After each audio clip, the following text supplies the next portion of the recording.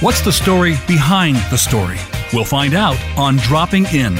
Our guests are today's original thinkers, conversations that spark new ways of seeing what's going on. We bring it all to the table. Diverse perspectives, controversy, loving and singular voices. Magically, stories reveal the common threads that link us. Experience the joys, the fist pumps, the detours, and the hard-won truths of those who blaze the trail so that we might do the same. And now, here's your host, Diane Dewey. Welcome to Dropping In, everyone. It's only appropriate that our amazing guest, Melanie Chartoff, is here with us today. It's Darwin Day and the Chinese New Year of the Ox, fated to be lucky and beneficial to friendships and love. And 212 years ago, on 2/12, was the birthday of Charles Darwin, who wrote a book that shook up the world on the origin of species. He burst the bubble on creationist theory and described how animals survive, adapt, and thrive. And actor extraordinaire Melanie Chartoff pricked the bubble on stardom in her new book, Odd Woman Out, Exposure in Essays and Stories. It's a comic tragic broadside to the hype and glamour of being a star, while surviving, adapting, and thriving, and inviting a soft side, vulnerable to self-doubt, and ultimately to self-acceptance and even love. Good morning. Welcome, Melanie. Oh, I hope I can live up to all that you've said. Thank you so much, Diane. It's good to be with you. It's lovely to be with you. Your book is wonderful. You have no fears, and you have this incredible resume. It's really impressive. But in a minute, I'm going to ask you to describe yourself while I give some background to our listeners. From her 1950s childhood in a suburb, Melanie Chartoff describes as an amusement park. This gives you an idea as to her wit, to performing Molière on Broadway and to voicing characters in the popular Rugrats cartoon series. Melanie Chartoff was anxious and out of character, preferring any imaginary world to her real one. Beginning as an actor on and off Broadway, she is best known for the many characters she created on Fridays, Seinfeld, Newhart, Parker Lewis Can't Lose, Weird Science, Wise Guy, and of course, Rugrats. She's recently published in a slew of journals, the Jewish journals, Funny Times, 5 on 5th, Jolarius, Defenestration, Better After 50, and two editions of Chicken Soup for the Soul. Odd Woman Out is her first book. So, Melanie, in your current state of mind, you started with the idea of being odd woman out. How do you describe yourself now these days? Well, I'm an odd woman out in love with an odd man, and we have a wonderful life, even in COVID, which I thought would be claustrophobic. We have fallen more in love than ever. And I know it's Darwin Day and the Year of the Ox, but it's Valentine's Day on Sunday, so I'm sort of celebrating that all week long. I'm pretty happy with my odd life now. It's not like anybody else might have prepared for themselves, but I chose it. It suits me. And I feel very fortunate in these strange times. You strike me as not being odd at all, and maybe it felt coming out of the 50s that the arc of your life was an oddity. So many things were because it was such a narrow definition of what wasn't odd. But I mean, you have this funny subtitle to your book. Exposure in essays and stories. And sometimes writing a memoir is a little like disrobing in public. And I thought to myself, well, not that you haven't done that, but you were wearing a body stocking. I'm clear on the details. Not that everyone around you, I'm sure, wanted you to ditch the body stocking. But I mean, this book, in terms of disrobing, How's it been to shine this way and to maybe shine a light on some of the ups and downs, the valleys and the peaks, for you and for other actors and performers? What's it like to have this kind of exposure? Well, I have to say, people have said I've been very courageous to come out of the closet and talk about what I was really feeling. But I'm getting a lot of notes and letters from women who are saying, I felt the same way in that period of time. I think the Me Too movement has kind of revived our ability to tell the truth about our traumas and about things that have happened to us in the past. I know that women my age, over 65, have experienced a lot of the same dilemmas with men that I did. I know in my particular case, I was brought up to be very wholesome, to stay virgin until I became a married woman.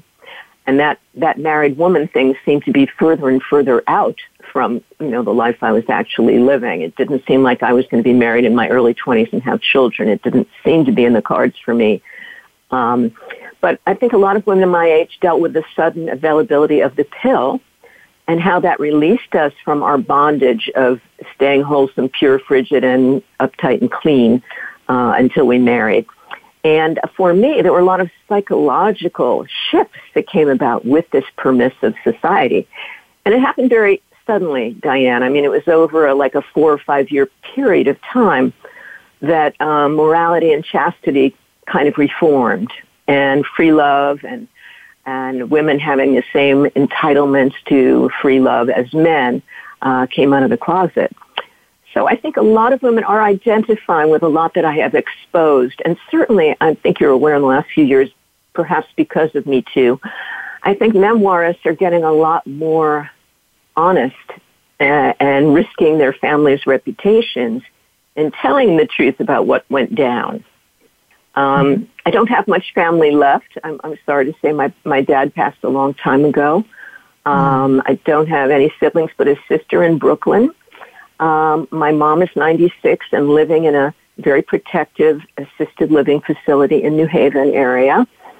And I didn't have children. My sister didn't have children. So we don't have that sort of feeling of protection of our progeny from the lives that we've led.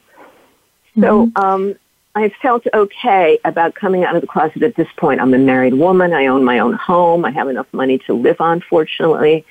So I didn't feel that there was a big risk, except perhaps to my mom, who might not want the world to know all about the hard time she suffered with my dad. Mm-hmm. And how has that gone? I mean, how has she responded to it? Well, oddly enough, she had a stroke when she received the audiobook that same day. And I thought, oh, my goodness, is it because she read the book? And I finally reached her in the hospital where she's located right now. And apparently she was watching television at the time it happened. She had not opened the Audible book as yet. Thank goodness. So, so I think it didn't have to do with that. No. And hopefully she'll feel that this number of stories that involves our relationship and her relationship with my dad will be illustrative of a very repressive time in society. It was a very patriarchal time in society. So I want her to see it as contributing to the learning curve rather than a personal matter. I think I hope. Yes, I think it is a loving rendition, and many memoirists struggle with this, revealing family secrets. And as you say, Me Too has taken the lid off the Pandora's box of secrets in general. Thank goodness that honesty is more the way. It's what we're seeking. And I think with your mother, her portrayal, it is honest. You go through, I think, a lot of what Stan, your husband to be, spoiler alert, talks about in terms of you both, push each other's buttons. I don't think there are many women alive who can't relate to that, and having that special gear of getting buttons pushed by their mothers. I wondered if you did write the book in order to connect this way, or what some of your motivations were for doing that, for sharing yourself. Well, one of the motivations was when I told women that I was about to get married at 65, they would cry, "You give me hope," because I knew a lot of young career women who were single, heading for 40, and they were very frightened that they would not have complete lives, that they would have success in career, but also have the fulfillment of loving relationships and possibly children. And giving them hope was a very motivating factor for me, showing them that no matter how complicated you feel, if you love yourself and work on loving, you probably will attract someone whom you deserve and who deserves you. I had to go through a lot of that. I know it seems trite at this point. You have to love yourself before you can love someone else.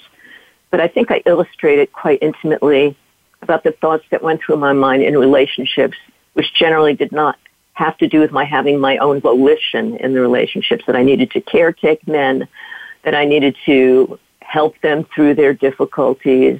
That comes up a lot, and I'm sure a lot of people will read the book and say, "No, turn the other way, don't do that." There are a lot of red flags in the book that I hope women will learn from. My book is certainly not a how-to book, it's a how not to for the first half.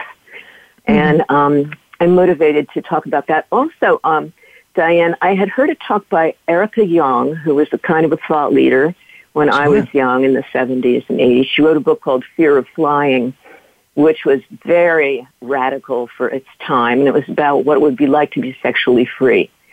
And she spoke at an event, and I overheard it on the computer, and she said, "I only write a book when there's a question to answer or something that has not yet been part of the cultural conversation." And I thought for me, especially during the era of Me Too, I wasn't hearing women my age contribute to what we went through in our sexual maturation. And I wanted to expose that to the culture. There are a lot of young women, certainly Pamela Adlon with her show Better Things, Chelsea Handler with all of her memoirs, Eileen,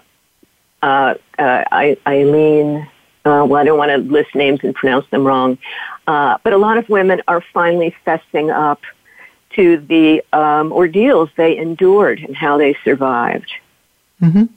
Well, we were supposed to shoulder on. You know, that's the thing. We were, and I think your mother and father's relationship was an example of that. It was catastrophic, and yet, you know, the idea was you just kept it together until one shocking day when your mother told you at the end of an entire conversation about a million other things that, by the way, I'm leaving your dad. I mean, I think you must have wanted to drop the phone. I mean, it must have been a huge shock. It was a shock, really, because I wasn't sure she could do it. First of all, I hadn't known my mother to be this strong and assertive, but she had had an auto accident in which she was nearly killed, survived by a thread, and my father sent her to therapy because she wouldn't drive anymore and because the therapy came free with insurance. So she went to therapy, and my dad would call me and he'd say, "I don't understand. This therapy is not helping your mother. She won't wash the dishes anymore. She's talking back to me." And I thought, I was just so delighted that my mother was asserting herself and not letting him push her around so much. And little by little, this therapy and new friends that she made gave her a self-confidence that gave her the balls or the ovaries to get out of this 42-year relationship with my father and find out what it was like to be herself, to be not living with anyone else. She had never lived alone until she finally got an apartment with another woman who was leaving her husband at the same time in New Haven. And New Haven was their new haven. They kind of hid out for a few years until they could get divorced and show their faces in public again. They used to go out in disguises, my mother and her friend. They would wear wool hats and sunglasses so that they could go to their usual stores and libraries without being recognized. Oh my gosh. And I wrote a movie about this, which I think I'm going to turn into a book because it's so hilarious and so moving to see how my mother finally stood on her own, and my father had to learn to stand on his own for the remainder of his life too. Right. What's the title? Yeah. What's the title of this? It's called New Haven. Oh yeah, perfect. It's a new harbor that each of them had to find for themselves. Well, you know, there's a lot there. I mean, in one sense, you were then building up a lot of self-reliance. I think maybe in response to your mother's dependency, It seemed to me that you were, you decided you wanted to be financially independent. Your considerable talents that you were honing with your craft. These produced, a kind of success, obviously, but there was always this dissociation, right, where you were not quite sure who you were, because as an actor, you're often, first of all, like stranded with other actors, and that becomes your whole social circle, your whole world, and you kind of lose yourself in the bargain. So there was a lot of me that really wondered, the happiest Valentine's Day to you and finding love at 65. But part of me wondered if had been ready before then, and in what ways were you not ready before then? Well, luck of the draw, Diane. I felt I was ready a lot sooner, but I hadn't come across men that I preferred. I don't go to bars. I wasn't leaving the house all that much because I was having long hiatuses between work.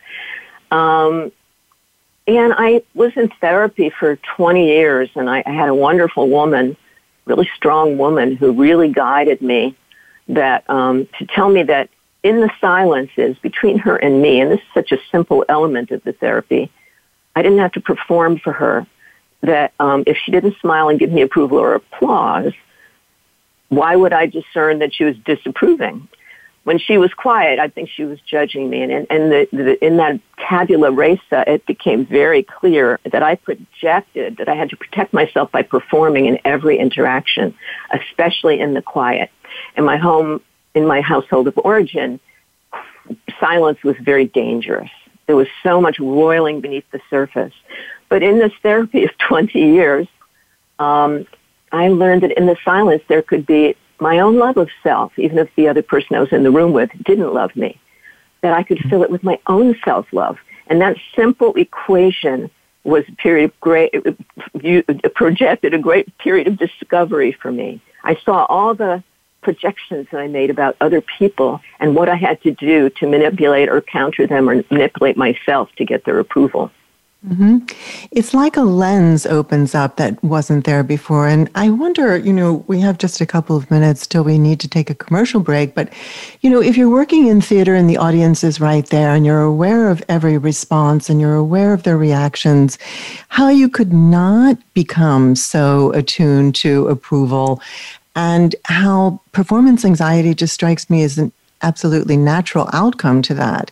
But as you say, self-love, it may be trite, but let's get it to be so trite that we don't even need to say it anymore, because it really is the thing, right? And that's the thing that I really thought about when Stan came into your life. I mean, you had gotten to that point where you were filling the silences and the gaps and the periods of no reinforcement with love of your own. And that is really the key. It's the only love you can have forever. And it's just wonderful that you arrived at that destination.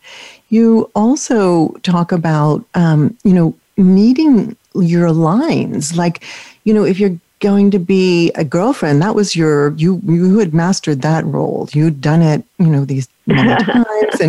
But like, how are you going to be a wife? And looking to guidance for your lines and for the dimensions of your character that you were going to play. I mean, how is it to be now playing yourself? Well, it's much better, actually. All those characters I've ever played are still in me. They were all facets of a woman. And I have to say I played a lot of neurotic characters early on, and then as time went on, I evolved into playing mother characters, and usually there was a quirk I would bring, the writers would bring to a role, and I would fulfill. But I got to play more married women. I think there was a turning point. I did a guest star thing with Kirk Douglas on a show called Touched by an Angel. And in this show, I had a husband and a son, and I never felt more capable of being a mother and a wife than I did in accessing those aspects of myself in that show. I was a mother watching her husband dying and had to comfort my son and be heroic. And that role really gave me something. I know it was not a illustrious role by any means, but for me, it was real formative. I think I was in my early 50s then. It's very cool how that can inform your real life. That taking on the dimensions and the character that helps you and informs this role for your real life. Kirk Douglas, if he doesn't do it, no one's going to do it. I mean, that I'm sure that interaction so great. We are going to. It is inspiring. Yeah, we are going to pause for a commercial break, but when we come back, we're going to pick up a thread you just mentioned, and that is the writing career of Melanie Chartoff, and where's that going to lead? Don't go away. We'll be right back on Dropping In.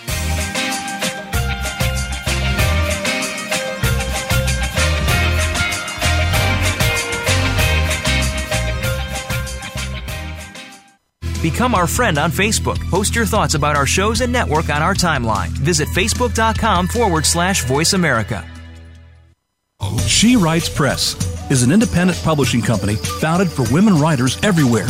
Together with sister company Spark Press, serving men and women, it is both mission-driven and community-oriented. The aim is to serve writers who wish to maintain greater ownership and control of their projects while getting the highest quality editorial help possible, traditional distribution, and an in-house marketing and publicity team. In 2019, She Writes Press was named Indie Publisher of the Year. You can find out more on shewritespress.com. Stimulating talk. It gets those synapses in the brain firing really fast. All the time. The #1 internet talk station where your opinion counts. VoiceAmerica.com.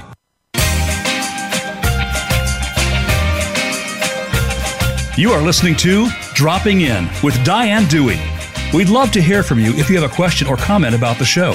Send us an email to Diane@DianeDewey.com. That's Diane@DianeDewey.com. Now, back to Dropping In. Welcome back, everyone. We're here with Melanie Chartoff. A real pleasure to speak with you, Melanie. And we're making that segue from acting to writing. You do both, which is just such an interesting transition for me because one seems to involve the external and awareness of the external, and writing is solitary. It comes from the inside out. And I wondered if you'd like to talk about this difference between material in your script and inner substance and how you're bringing those together and how they shape your identity. Well, it's a long story. I started writing when I was very young, and it was thought that I would be a writer. I had poetry published in the New Haven Register. I wrote a play called The Queen's New Dress that was put on in my 4th grade class, and other communities came to see it. And then I guess I got afraid to be alone, and I found that the joy of ensemble work, which is my forte. I love being in an ensemble. I feel lonely being a star all alone on the stage, but being in an ensemble with other gifted performers is my joy. I needed the ensemble because I didn't have family. So theater for me became a community. It was almost like a temple, the theater for me. I got a sense of reverence and awe when I walked into a theater like one might get at a church or a synagogue. It was that kind of feeling that something magical here happened. If everybody believed and had faith in the same story, that we could create something just magical. So I fell away from the writing as I matured because I was having a great deal of success. There were times when I was doing 2 series at one time, and I was being driven from one to the other set. Those were the glory days. Those are the days of saving up money and having some authority over which way my career went. And then in my 50s, as happens for so many women, I had stopped. I was a regular in a television series, and then that faded away when I was in my early 50s. And then suddenly the loneliness hit. And I decided to go online and start dating and to start writing. And I began to get published, mostly humor pieces, and get paid a little bit of money. And I got a sense that I would not be making as much money on these little writing expeditions as I had as an actor. But it was okay with me because I learned to be alone in a room with my imagination, which was no longer my enemy. It had become my friend. And I began to harness it utilizing all the emotional refinements I had developed as an actor, going to where the pain was and twisting it oftentimes into comedy. And I began to get such pleasure from this. And it wasn't so much about the immediate gratification about having applause in the room. There was this pleasure of knowing that certain minds would immerse themselves in these stories and go on the journey I was emotionally, sad or happy, silly or poignant, that they might have an experience one-on-one with me, like a large audience might have one on 100, in a theater. And that became really pleasurable for me, and it became its own reward as I began to get published more. And Chicken Soup for the Soul published 3 of my stories now, and they've been a wonderful place for me to put stuff. And a lot of these other literary magazines. And I have more ideas that I could contain in this book, frankly, Diane. And I'm currently making a book of Corona poems, dealing with realizations I've had. Some Black comics, some very elegiac, over this last year. I'm sure a lot of writing is going to come out of this period, and I'm writing too. I have a lot of Black comic poems and really intimate poems about what it's like being alone with yourself without the stimulation of society on anything but virtual platforms. I love that you, and I'm excited that you're writing. I'm sorry, I didn't mean to interrupt. No, that's right. I didn't mean to interrupt you either. Sorry. No, but I love that you use the word intimate, because there is such an intimacy to writing, and it is an exchange of energy, emotion, just that it occurs in the imaginary plane, right? In the plane that we can't see, or necessarily, it's not necessarily tangible, but it is when you talk to people, have communicated with you through your writing and have really gotten in touch. I felt that I'd gotten closer in touch with myself for having read your book, Odd Woman Out. And I think how wonderful. That's a real gift. That's a great compliment. That's wonderful. Yeah, no kidding. Because, when you talk about this, the COVID times, I'm so glad you're writing poetry. Also, I think you have a great economy with words, and I'm not surprised at all that poetry and the rhythm of it is something that you're attracted to. Is that, there's lots to say. Some of it is elegiac about these times, but then there's the humor, and let's be real, which you keep it real throughout. This was the first time that your husband, your newly married husband, relatively speaking, had heard you fart. And I think to myself, well, that is the problem with being cooped up like this. Everyone hears everything. So if we weren't going to be real before, we're now forced to it.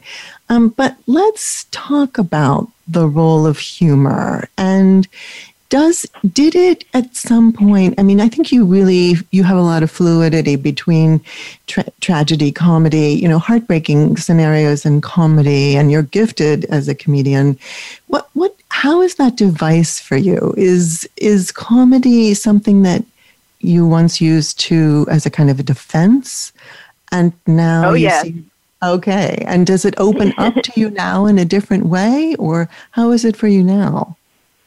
Well, there's a lot more depth perception. As we age, we experience the suffering of others so much more profoundly, and our own suffering as well. And certainly it was a coping mechanism. As a child in our household, if my sister and I could make my parents laugh, they would stop quarreling and the tension would dissipate for a while.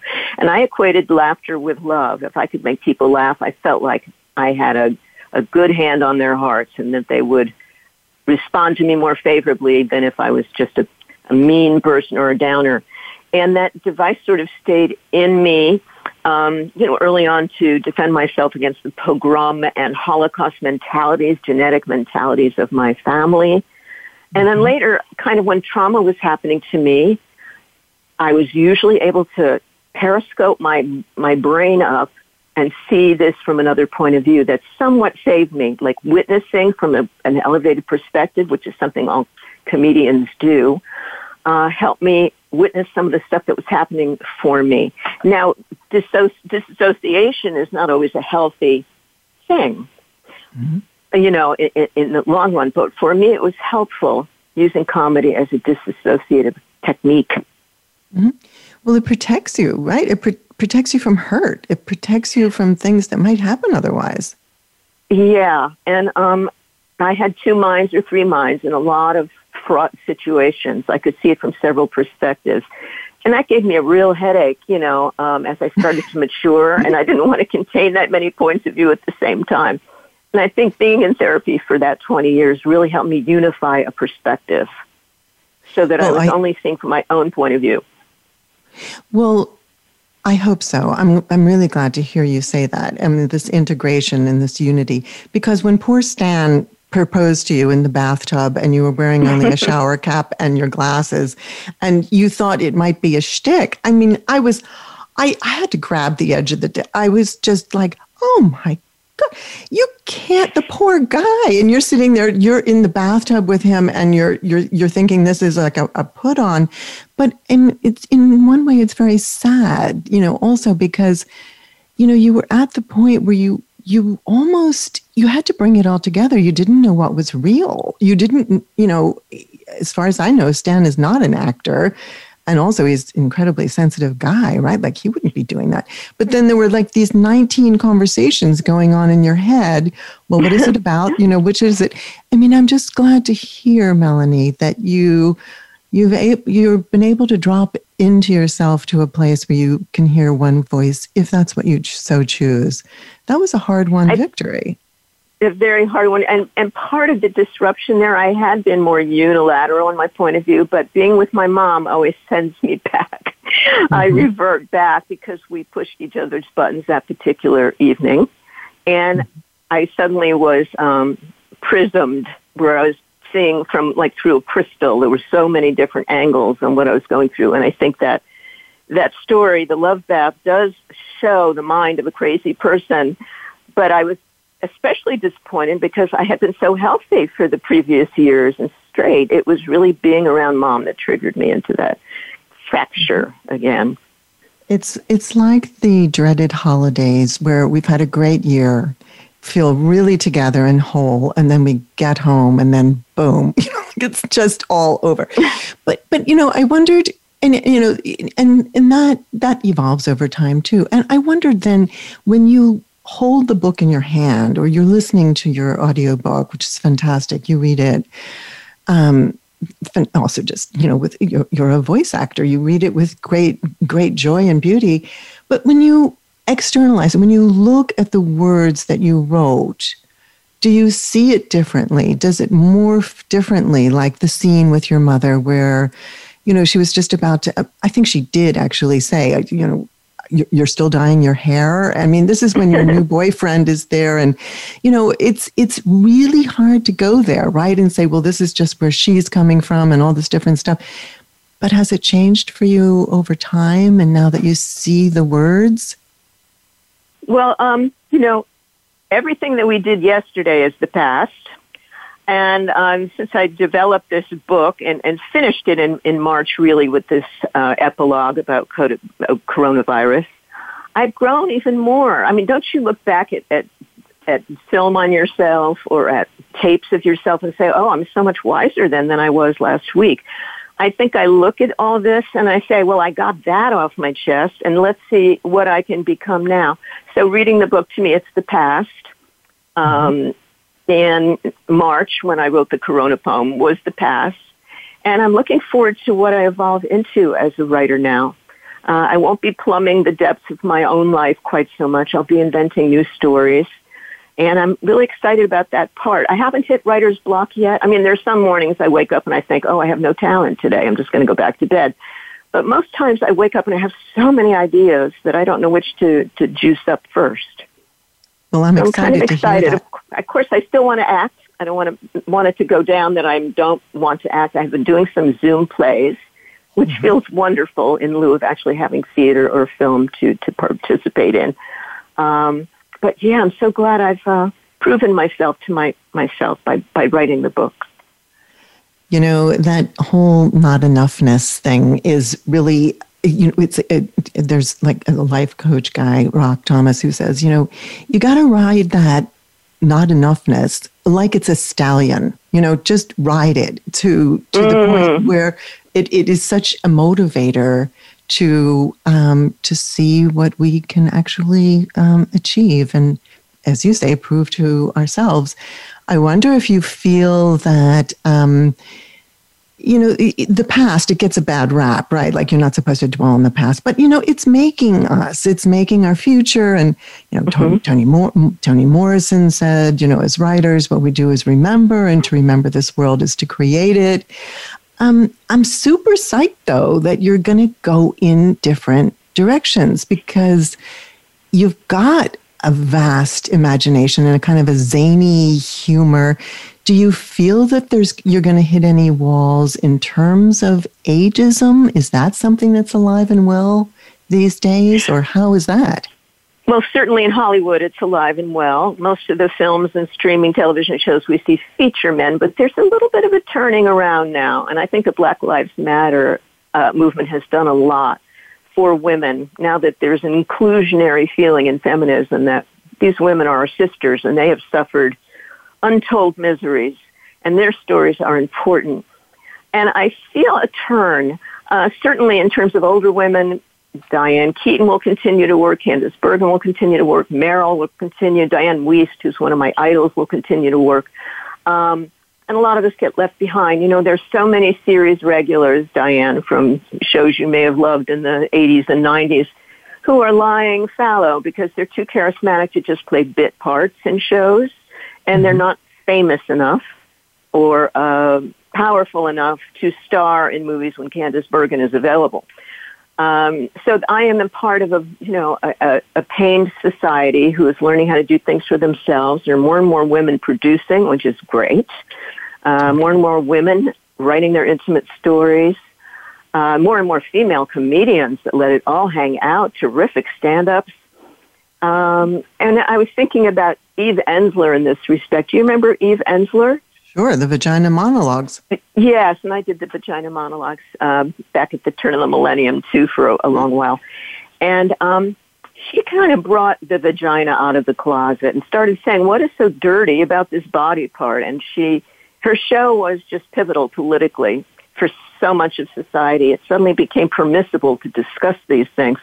So I feel like a lot of we women exposing ourselves today owe it to her to break open that barrier. I don't feel, I do a lot of stage readings. There's a wonderful playwright called Eugene Pack who writes great roles for older women, and I've been fortunate to be in the ensemble of wonderful people. I just did a play with Cheryl Strong a couple of weeks ago that's to fund the Actors Fund. It's actually running online in repertory with a bunch of other plays with a bunch of other terrific actors. And, I'm definitely going to keep asserting myself as an actor. I'm doing a play for Purim, which is a Jewish holiday, and for Passover in the weeks to come. So it feels like, now this is the life I want to have. Happily married to my love, writing and acting all in tandem and alternately. And I also teach, Diane, I teach socially awkward folks how to make themselves more stellar on virtual platforms and in real life, too. I coach people all over the world, in China, in Australia, Detroit. When people are in need, they find me. I don't advertise too much, but the right people find me when they need this kind of urging. And I find the internet is ideal because it has a microphone and it has a camera, so people learn to get comfortable with the cold lens of a camera. Yeah, that's true. We weren't before. We didn't have that exposure, and finding voice is tremendous. Well, how do people find you? What's the best way to find you, Melanie, now that and I'd love to hear about how to find the play online. We just have a moment before a break, but what's the best way to find you, Melanie Chartoff? MelanieChartoff.com is my actor and credits website. I have a very active Facebook page on which I post everything I'm doing. Every week there are bulletins about stuff I'm involved in. Tonight I'm in a show called Story Smash, which is on YouTube, and I'm one of the judges, I think, of a comedy competition. It's a blast. It's like a game show, and I'm very honored to be part of it. Story Smash is on at 7 on the West Coast. Sunday I'm in a Valentine's Day presentation, which features my book. You can also go to charismatizing.com, charisma with TIZING.com after it, and that's the way to reach me if you're interested in some coaching or talking about how we might work on whatever pitch, whatever book, whatever idea you're selling, and how to make you the best person to be a spokesperson for it. Well, I would feel safe in your hands. When we come back from the break, we're going to talk a little bit about fame, the distorted lens that it creates, and how fame is a little bit the cart before the horse these days. Don't go away. We'll be right back with Melanie Chartoff.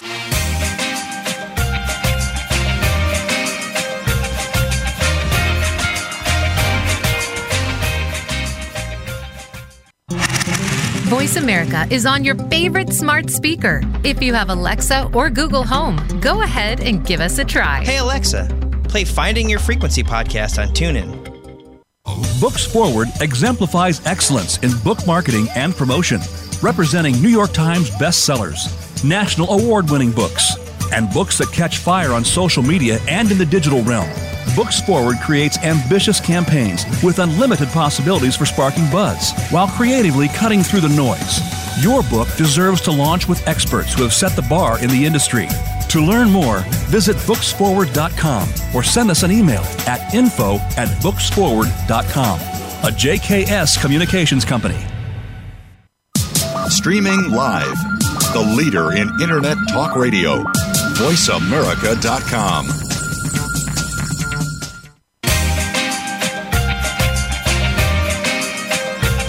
You are listening to Dropping In with Diane Dewey. We'd love to hear from you if you have a question or comment about the show. Send us an email to diane@dianedewey.com. That's diane@dianedewey.com. Now, back to Dropping In. Welcome back, everyone. We're here with Melanie Chartoff. And Melanie, you are breaking barriers. We talked a little bit about being an influencer. You don't have to be young to be one.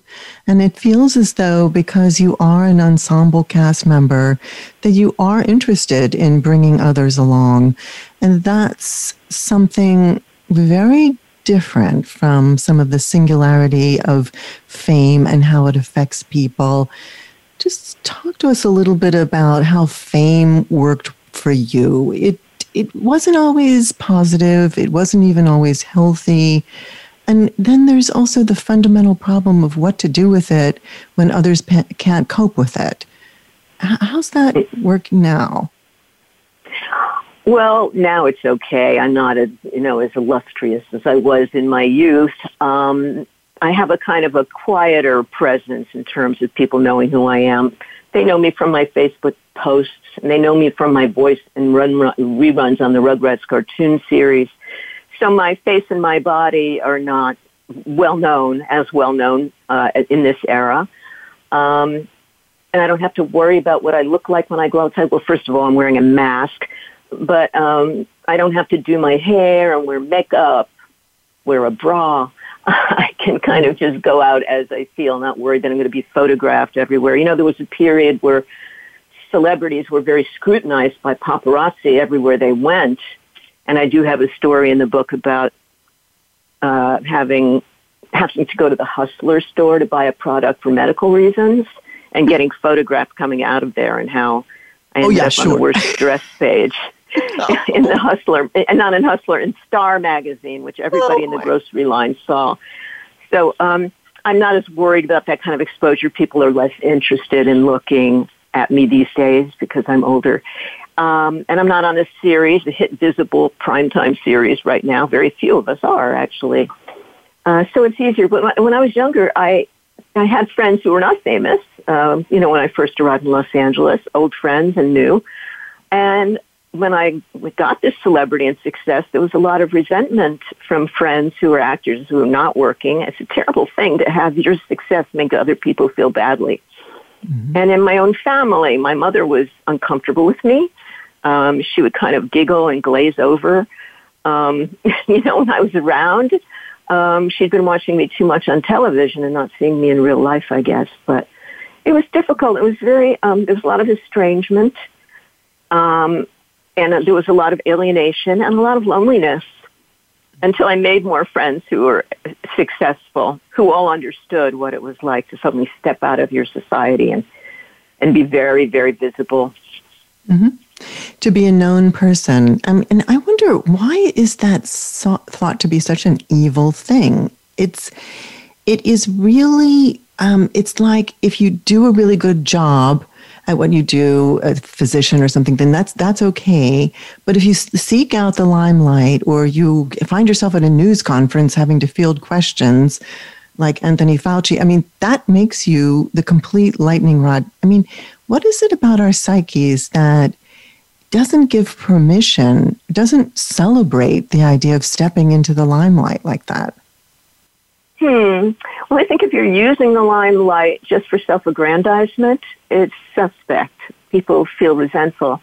But these days, I think that all the famous people I know who are stepping into the limelight are taking their causes with them, are taking their philanthropies with them. And I think it's a whole different consciousness now about that. I think the days of, Paris Hilton or folks that were just trying to get attention for being beautiful or being famous or being rich are passing us. There is a segment of society that will always respond to that, want its picture, want its autograph, want to buy its products. But at least in my society, there's not a lot of judgment about it. And it depends. Tom Hanks is kind of the master of making his position as an actor and a humanitarian very loud and unthreatening in the world. He's so gifted, and yet he's such a good guy, such a nice guy, and you feel that in all of his interviews. I think there are a lot of performers and actors that have that kind of good man quality or good woman quality, and they're toiling away in the trenches, working behind the scenes to produce films for women, to contribute to causes, breast cancer research, poverty, the ability to read. There are a lot of people I know are carrying on with these causes, and I grant them that limelight. I think it's wonderful. There's more substance to it, and I agree with you that that's the value of the shallow fame for its own sake really has passed us. I think that is in the zeitgeist, that is really like over. There is, I think that it's a wonderful thing. It also shows, the heart of the person. It is maybe less alienating.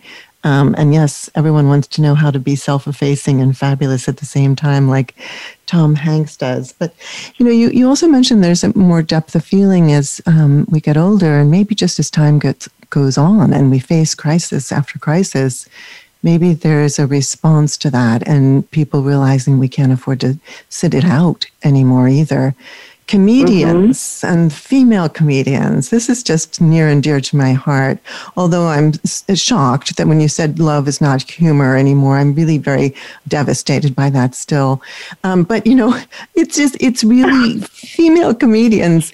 They are really having a moment, right? And you write very funny material. Would you like to see your book acted? What do you think about, doing more comedic work? What does that look like for you?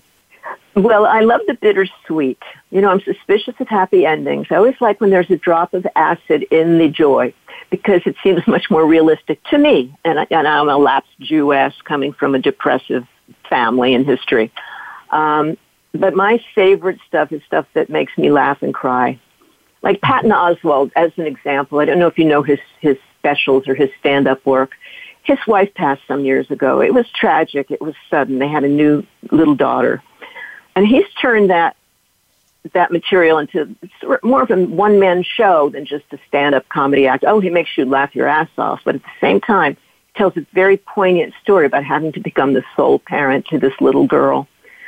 He tells hilarious stories about the way people express sympathy awkwardly. And even Dave Chappelle, of whom I'm a big fan, has brought a lot more serious social commentary in his work. Not as funny as he was. Even David Sedaris, whom I also adore, his last books are not quite so silly anymore. he'd make me laugh out loud reading alone in a room sometimes when I read his early books. But the last few books are more about his relationship, the passing of his parents and his sister. There was only one big laugh about a cow in his most recent book. So I think that the nature of comedy is changing. And, there'll always be Larry David, who's making an incredible social commentary, using himself as a sacrificial lamb, sort of showing what misanthropic attitudes are like, trying to break the rules, trying to get a free lunch. So I do think it's changing. We're using ourselves differently now as comedians. In terms of stand-up, I don't think I'll do it anymore. I wasn't a big success of it because I couldn't do jokes really very well. There's a lot of funny moments in my book, but they usually come out of a fraught scene with a lot of pain in it. And that didn't fit in my comedy stand-up. As a stand-up, I did characters, kind of daffy female characters, kind of sending up the dumb blonde characters. But that was never I was never a monologist who could do the Carson show with my best 10 minutes. I was never that kind of comedian. So I think I'll just keep writing, and I'd love to do, I have a musical version of this book called Odd Woman Out that I did some years ago. It was commissioned by the Joshua Tree Comedy Festival. And that's how I decided to develop this into a book. An agent said to me, this is a book, this is literary, this is spiritual. It's not just a musical, it has to be a book. So that was the cue I took into sitting down and actually writing it instead of jumping around on the stage, dancing and singing. Well, the bittersweet, right, that requires kind of a dialogue and interaction. And, you said yourself, you're not the person that wants to stand up there by yourself. And the bittersweet does require, interaction with other characters, real life characters. And, this idea that, we're coming into maybe a more sober, somber way of being funny, that it may be, it was always about sex and death. Those are the funniest subjects somehow. And, but there's some other tinge to it. And I think that you're onto something there. So we'll look forward to seeing and hearing Odd Woman Out when it comes out, when we get to hear it is a musical, but we look forward to future iterations of it. I must ask you, do you still feel the Odd Woman Out? Do I now? Depends on the room I'm in. Most of my friends are odd now, so I think we all fit quite nicely together. One of the things you asked a second ago, Diane, I just want to say that I do visualize my book as short, films, as if it were on, Modern Love, which is the New York Times developed column. Every week they have a Sunday issue which has Modern Love, and it talks about love in this age. And I would very much love my stories to be part of an anthology show like that. That's a dream. Well, it would be well deserving. I think that the fact that, a teaspoon of sugar helps the medicine go down. I mean, these antics with Stan, who we love because of his embrace of you, and as well he should. But I mean, it does lend itself to this kind of anecdotal, but yet you get the pierce in the heart, and he might be calling right now. Who knows? But I'm glad to hear that there's going to be life beyond this Odd Woman Out. I really recommend that everyone read it, listen to it, listen to Melanie's voice, listen to the way that you encourage others, Melanie, and help to coach others, bringing the rest of your ensemble along. It's really very inspirational. I know you probably don't like that word. It's inspirational, and it's grounding, and it's centering, and you keep it real. Thanks so much for being here, Melanie Chartoff. Thanks for sharing your wisdom with us. Thanks to our engineers, Matt Widener and Aaron Keller, to our executive producer, Robert Cialino, and most of all, to you, our listeners. Remember to stay safe this week and keep it real. Till next week, thank you for dropping in. Thank you so much for dropping in. Please join Diane Dewey again next Friday at 8 a.m. Pacific Time and 11 a.m. Eastern Time on the Voice America Variety Channel. We'll see you then.